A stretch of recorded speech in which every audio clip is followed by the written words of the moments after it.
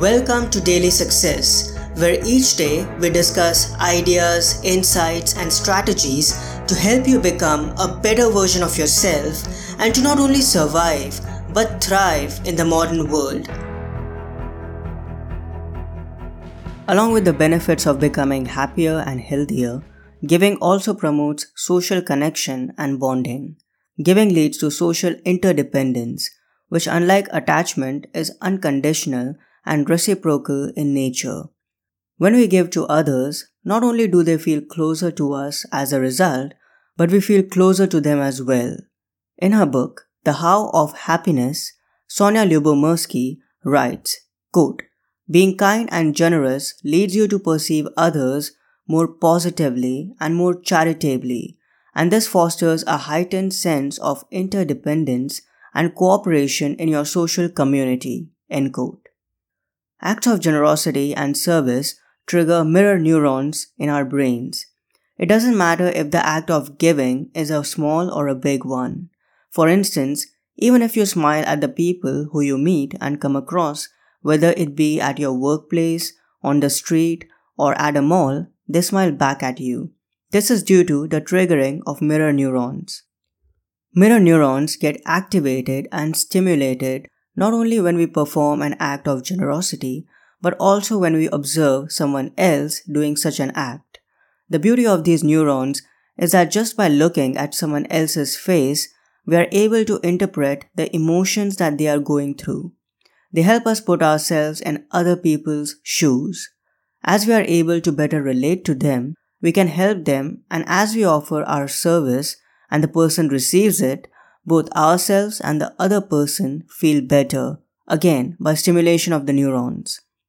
A fascinating finding is that if someone else watches you doing an act of kindness, the mirror neurons in that person respond as well, benefiting that person too. Hence, mirror neurons are indispensable in cultivating empathy within us that inspires us to participate in the act of generosity, and as a result, creating a feedback loop of positive emotions, not only in the giver, that is us, and the receiver, but also in the observer, enhancing the well-being of everyone involved. Once we realize how our moods and actions can affect other people and vice versa, we can guide ourselves to become more giving, kind, and compassionate. When we give, it's a win-win situation for everyone. Giving should never be done in exchange for any favors, and we don't need to tie any expectations or outcomes when we give. When we give unconditionally, that's when the magic happens. People enjoy spending time with people who are giving and compassionate. The best kept secret about forming and forging any kind of relationship, whether it be professional or personal, is that we need to be givers. As we give more, we are likely to get more back.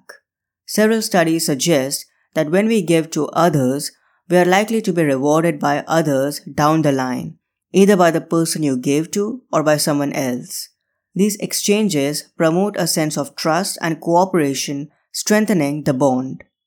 In his book, Loneliness, Human Nature and the Need for Social Connection, researcher John Cacioppo writes, quote, "The more extensive the reciprocal altruism born of social connection, the greater the advance toward health, wealth, and happiness." If you found value in this episode, and if you or someone close to you is having a tough time battling an addiction or a toxic attachment, I'd encourage you to get my book, The Detachment Manifesto. This book will guide you step by step on the journey that you or your loved one need to take from a life of imprisonment to a life of freedom. As always, the link will be in the show notes. I hope today's episode added incredible value to you. For more helpful resources on personal development, philosophy, and holistic success, come visit my website parthsahani.com.